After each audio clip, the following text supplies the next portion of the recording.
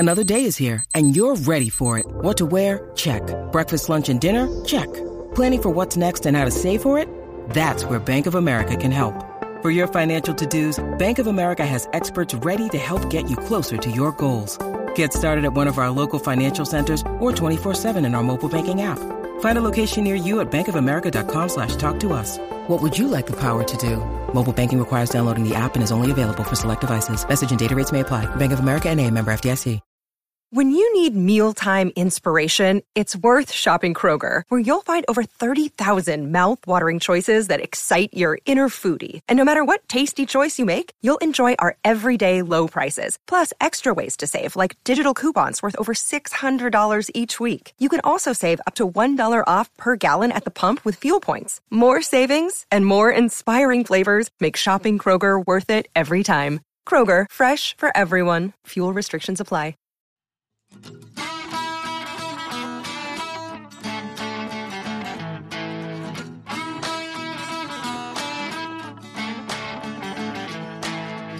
Welcome to All Music Movies, a part of the All Music podcast series and a companion podcast to All Music Books Deep Dive. Here, we explore music films and documentaries rather than books, and there are so many great ones, old and new. In fact, these days, there seems to be a new music film or documentary every week, so we're very excited to explore this area. I'm your host, Steve J., so grab your popcorn, sit back and relax, enjoy the show. Let's talk music documentaries and films. Today's guest is J. Elvis Weinstein, the director of the hugely entertaining film Michael Des Barres, Who Do You Want Me to Be? He's also a founding writer and performer on Mystery Science Theater 3000, as well as the writer for the British series The Young Person's Guide to Becoming a Rock Star. Welcome, Josh. Why, thank you. We also welcome Sonia, a friend and former coworker from Rykodisc. She's a huge music documentary fan and writes some bite-sized reviews on her social media accounts. We introduced her on our last episode, and she'll be joining us from time to time to talk rock docs. Welcome, Sonia. Hi. So, Josh, we mentioned how hugely entertaining your film is, and it's right from the get-go. And one of the first questions I had is, can you tell us about that insane cast of famous folks that opened the movie? Well, first of all, thank you. And yeah, I mean, it was, we've got, just shooting off the top of my head, it's Gabriel Byrne, Steve Jones from the Sex Pistols, John Taylor from Duran Duran, Ed Begley Jr., Don Johnson, Pamela Des Barres, and more. But, you know, honestly, most of those gets were, hey, Michael, could you call this person and ask if they'll do an interview with me? And the answer was almost always yes. That's amazing. Was there anybody that you wanted to interview but were unavailable for whatever reason? There was a couple people, but there was no hard nose as far as I recall. There was more, I can't do it now. Holly Knight was someone who he wrote the song Obsession with that just couldn't schedule it. How does he even know Gabriel Byrne? They did a movie together. I think it was A Simple Twist of Fate. Oh, yeah. Fantastic. Yeah, I loved what he had to say. And he loves Michael. He really does. Yeah, and Don Johnson, I mean, it was amazing to see that they were such tight friends. Yeah, they were all really generous. And I'm very grateful. They were all gave me the time. So how did you first come across Michael and his music, and why did you decide to make a documentary about him? Well, there's sort of two tracks. There's how did I come across him as a consumer? It was first on WKRP in Cincinnati as a kid. But then when he became the lead singer of the Power Station, I was a teenager at the time, and so I cared about such things. And so I could tell that like the MTV VJs like kind of knew who he was. And so I was like intrigued. And then they would talk about Detective, and then they showed a clip of the WKRP thing. Oh, that guy.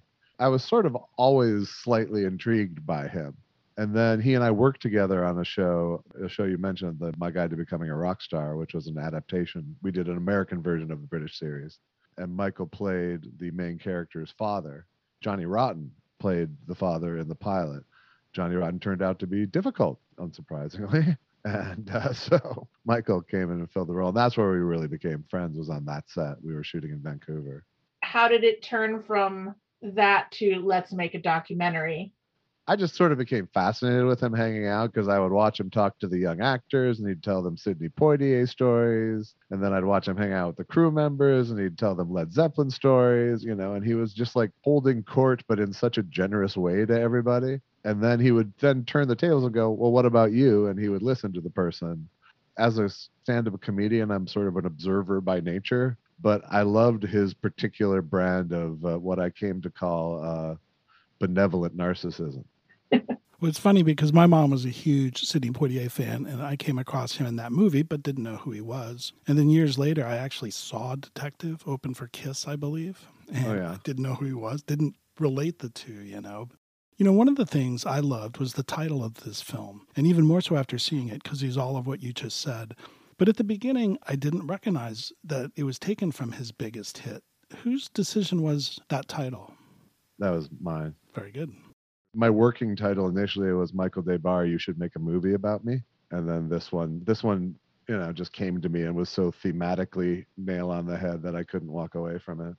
It's funny. I think maybe you and I are similar in age because you mentioned the Power Station. And I was a Power Station fan, but I think maybe he did such a good job, replacing Robert Palmer on tour that I didn't even realize that it was him. That was a pleasant surprise for me to learn about him. And he just has so many lives. I mean, how many record deals did he have? 5, 6?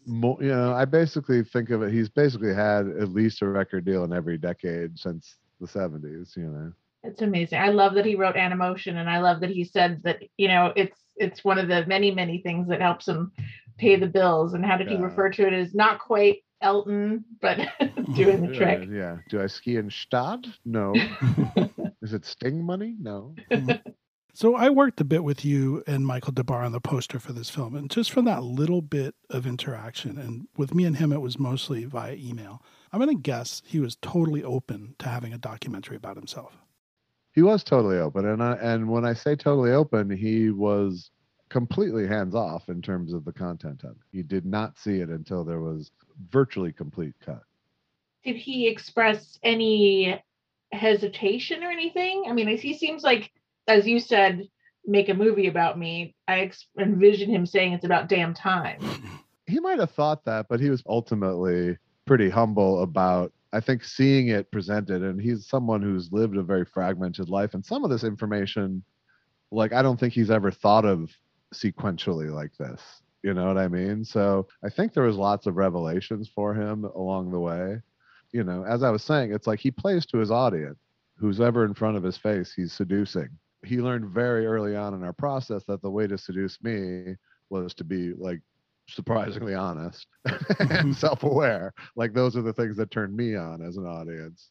And he doesn't seem like anybody that would hold anything back, really. No, but the thing I had to unravel with him was 40 years of magazine interviews, because he kind of already had an answer ready to go for a lot of things. So I had to blow all those out and then sort of re-ask the questions that I wanted more considered answers to. And he was more than game to do that. And he's such a smart guy. It's not like I was fooling him, He understood what I was going for, and I was going for the story of a man rather than the story of a career, really. I mean, you can tell he sort of softens his long sobriety, and he softens up a bit, I think, when he starts to talk about his son, which is really sweet to see.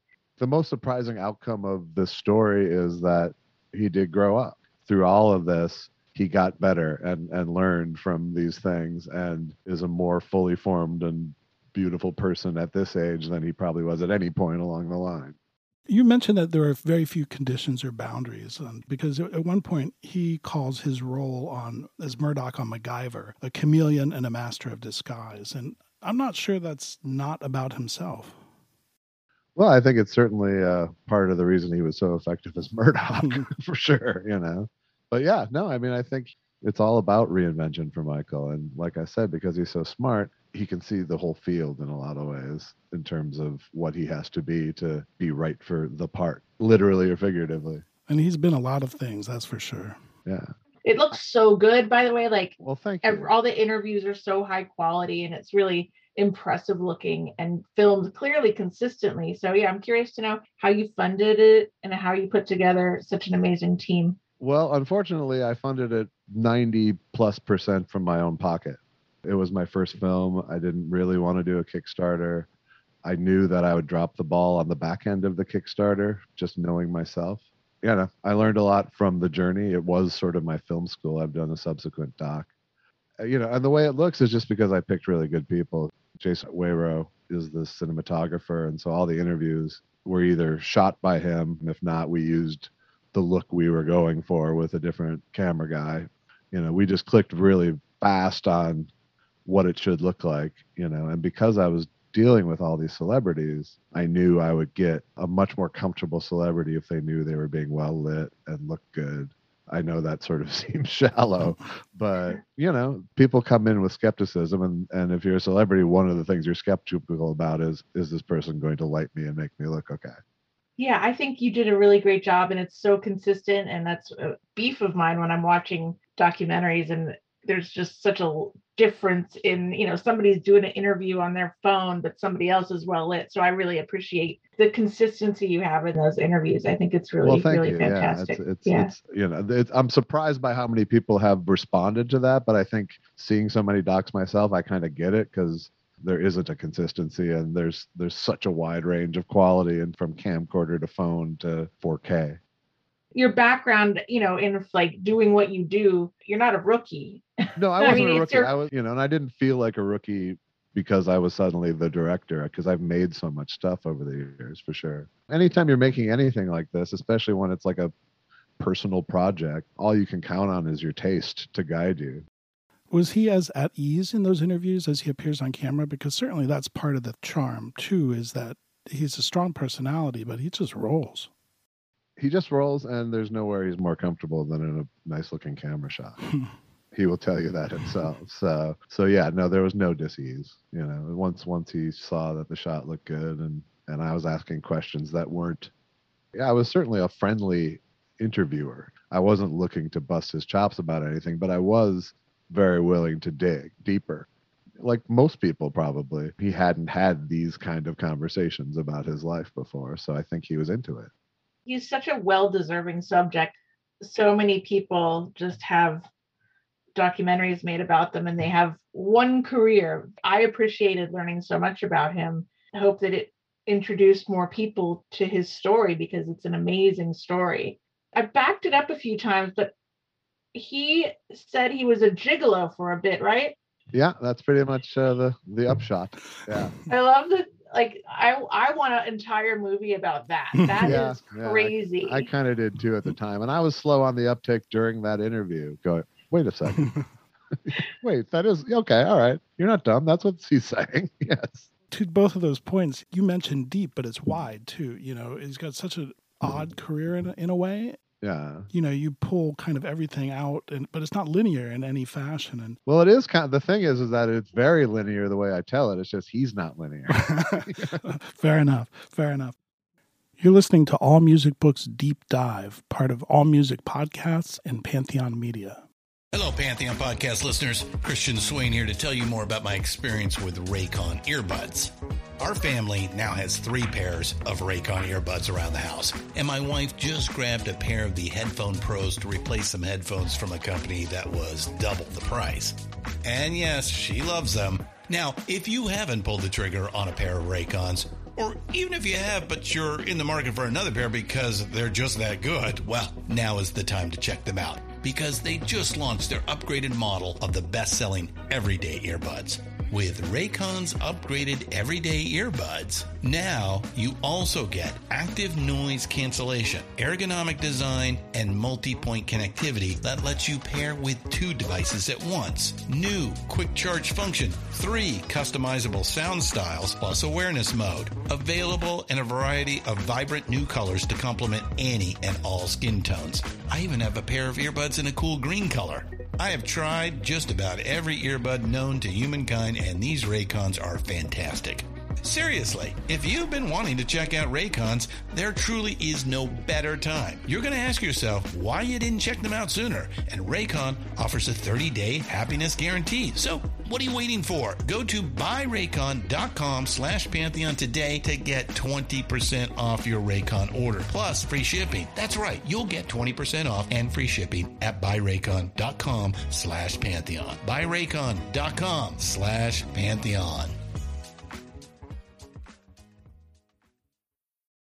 We're speaking with Josh Weinstein, who's the director of Michael Debar, Who Do You Want Me to Be? One of the moments that I think I laughed the hardest, and there's a lot of them, Sonia alluded to when he was talking about, getting clean. And he said it was vanity. And I think what he said was the moment he knew he needed to get clean was when he looked in the mirror and he says, quote, "I saw Iggy Pop's mom looking back at me." Yes. That's quite the quote. And I have to say that I mentioned the lines that he's had for a long time that I tried not to use, but he's had that line for a while, but I had to use it anyway. So. Yeah. Well, it's a visual that you just can't put out of your mind. Yeah. So no, and I think that was, I think that was a revelation to Pamela that he had said that the reason I got sober was vanity, Well, since you brought up Pamela and, she still carries his name and she is a legend in her own right. And she's in the film, and she's great in the film. What was that like? I mean, I know that they're still good friends. That was an interesting sort of day because she was probably the most wary of the process, and I understand why. She was doubly wary at first because she was worried about Michael getting angry at her because apparently it had happened in a documentary about them at some point. The first stage was I think she ended up liking me as a person.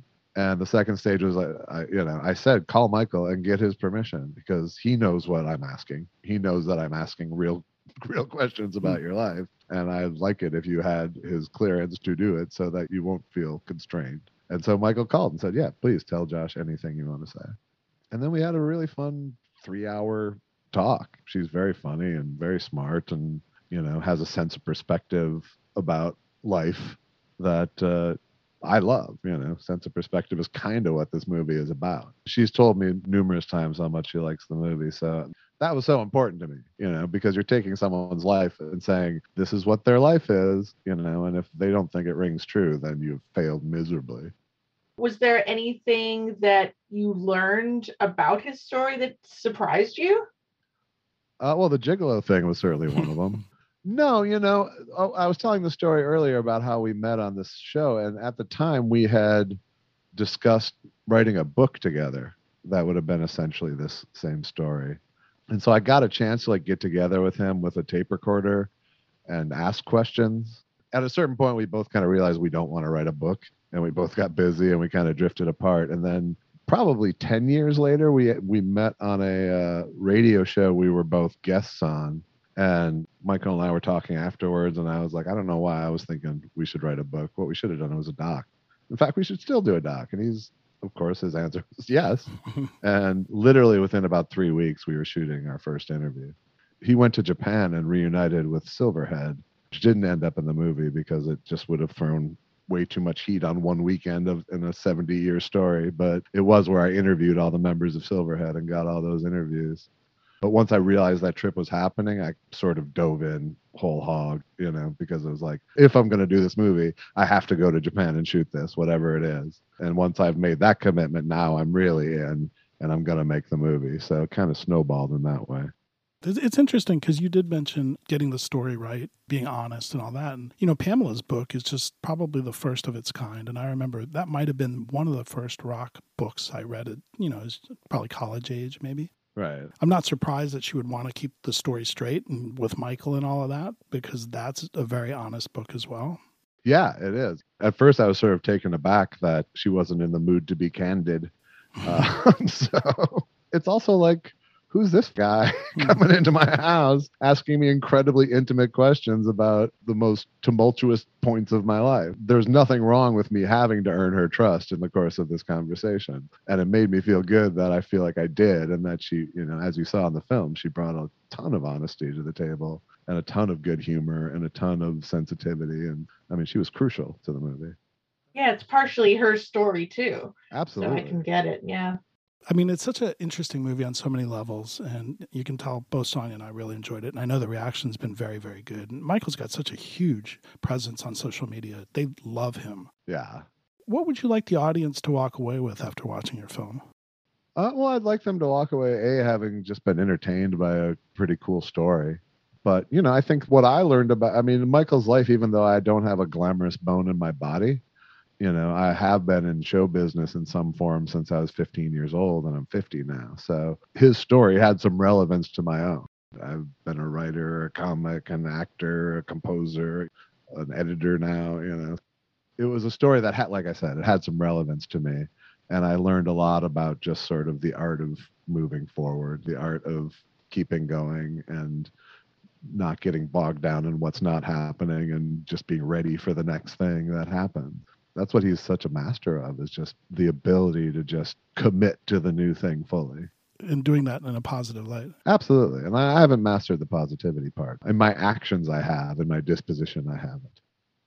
I mean, I love the way that you told the story chronologically. I appreciate that because his story is so multi-layered, and to hear it in the right order is great. And I'm wondering, do you guys still talk? Yeah, I'm going to have coffee with him on Tuesday.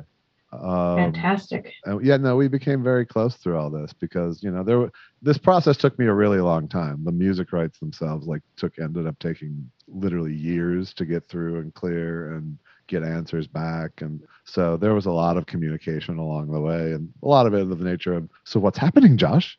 But he's been incredibly grateful to me for making the movie. To have that document exist is amazing. Yeah, and I'm so, it warms my heart completely that he feels that way about it. It would have been a complete disaster for me if he ended up angry about it, because I don't feel like I did anything to patronize him in any way. I feel like I told the truth I wanted to without worrying about how he'd feel, but I also had the respect for him to believe that if I presented it fairly, through all that, we developed quite a relationship. And obviously I know a lot about him. In some ways I know more about it than him just because I know the dates correctly. But yeah, no, it was a great journey, and he was a great guy to go on the journey with. Does he still have the Trivial Pursuit nights? He does not, no. That was an amazing story. And, it's interesting because Michael does have an ego, it might appear, but when he talks about all these famous people playing in this room together, it's just so interesting. I mean, and the way he told that story, I think Pamela told that story. The thing he has, the ability he has, is that he is his enthusiasm for it all. And because, as he describes in the movie, he always sort of sees himself on camera, in frame. I think to see himself in that room with all those people, he was both excited and a fan. And I think he felt like, yeah, this is just about right. So let me ask you, I know it's gotten a great reception out there, but for our listeners, where can people currently watch this film? Where is it streaming? It is streaming for rent and purchase, and on DVD. You can get it at all the standard where you go to buy a movie, Amazon Prime and Blockbuster, iTunes, and I hope Blockbuster. If there's still a web presence, I hope there's something to click there. Yeah, it's not streaming on any of the streamers, but it is widely available. And you mentioned that this was your first documentary and that you've since made another one. I would love to hear about that one and to also talk about what is next for you. Well, yeah, the other one is called I Need You to Kill, and it's about the sort of emerging stand-up comedy scene in Asia, told through the eyes of 3 American comics who go over there to do shows and these various scenes, including Tom Segura and Chad Daniels and Pete Lee. It actually came out before Michael Des Barres, but I made it after I had wrapped Michael Des Barres and was waiting for music rights to come through. Music rights. We've been speaking with Josh Weinstein, who's the director of Michael Des Barres, Who Do You Want Me to Be? It's a fabulous movie, and you should definitely check it out. Thank you so much. It's just so much fun to watch, and I think everyone here certainly agrees. If you have anything else music-related come up, please get in touch with us. We'd love to have you back. You're great to talk to. Thanks a lot. All Music Movies is part of the All Music Podcast series and a proud member of the Pantheon Podcast Network.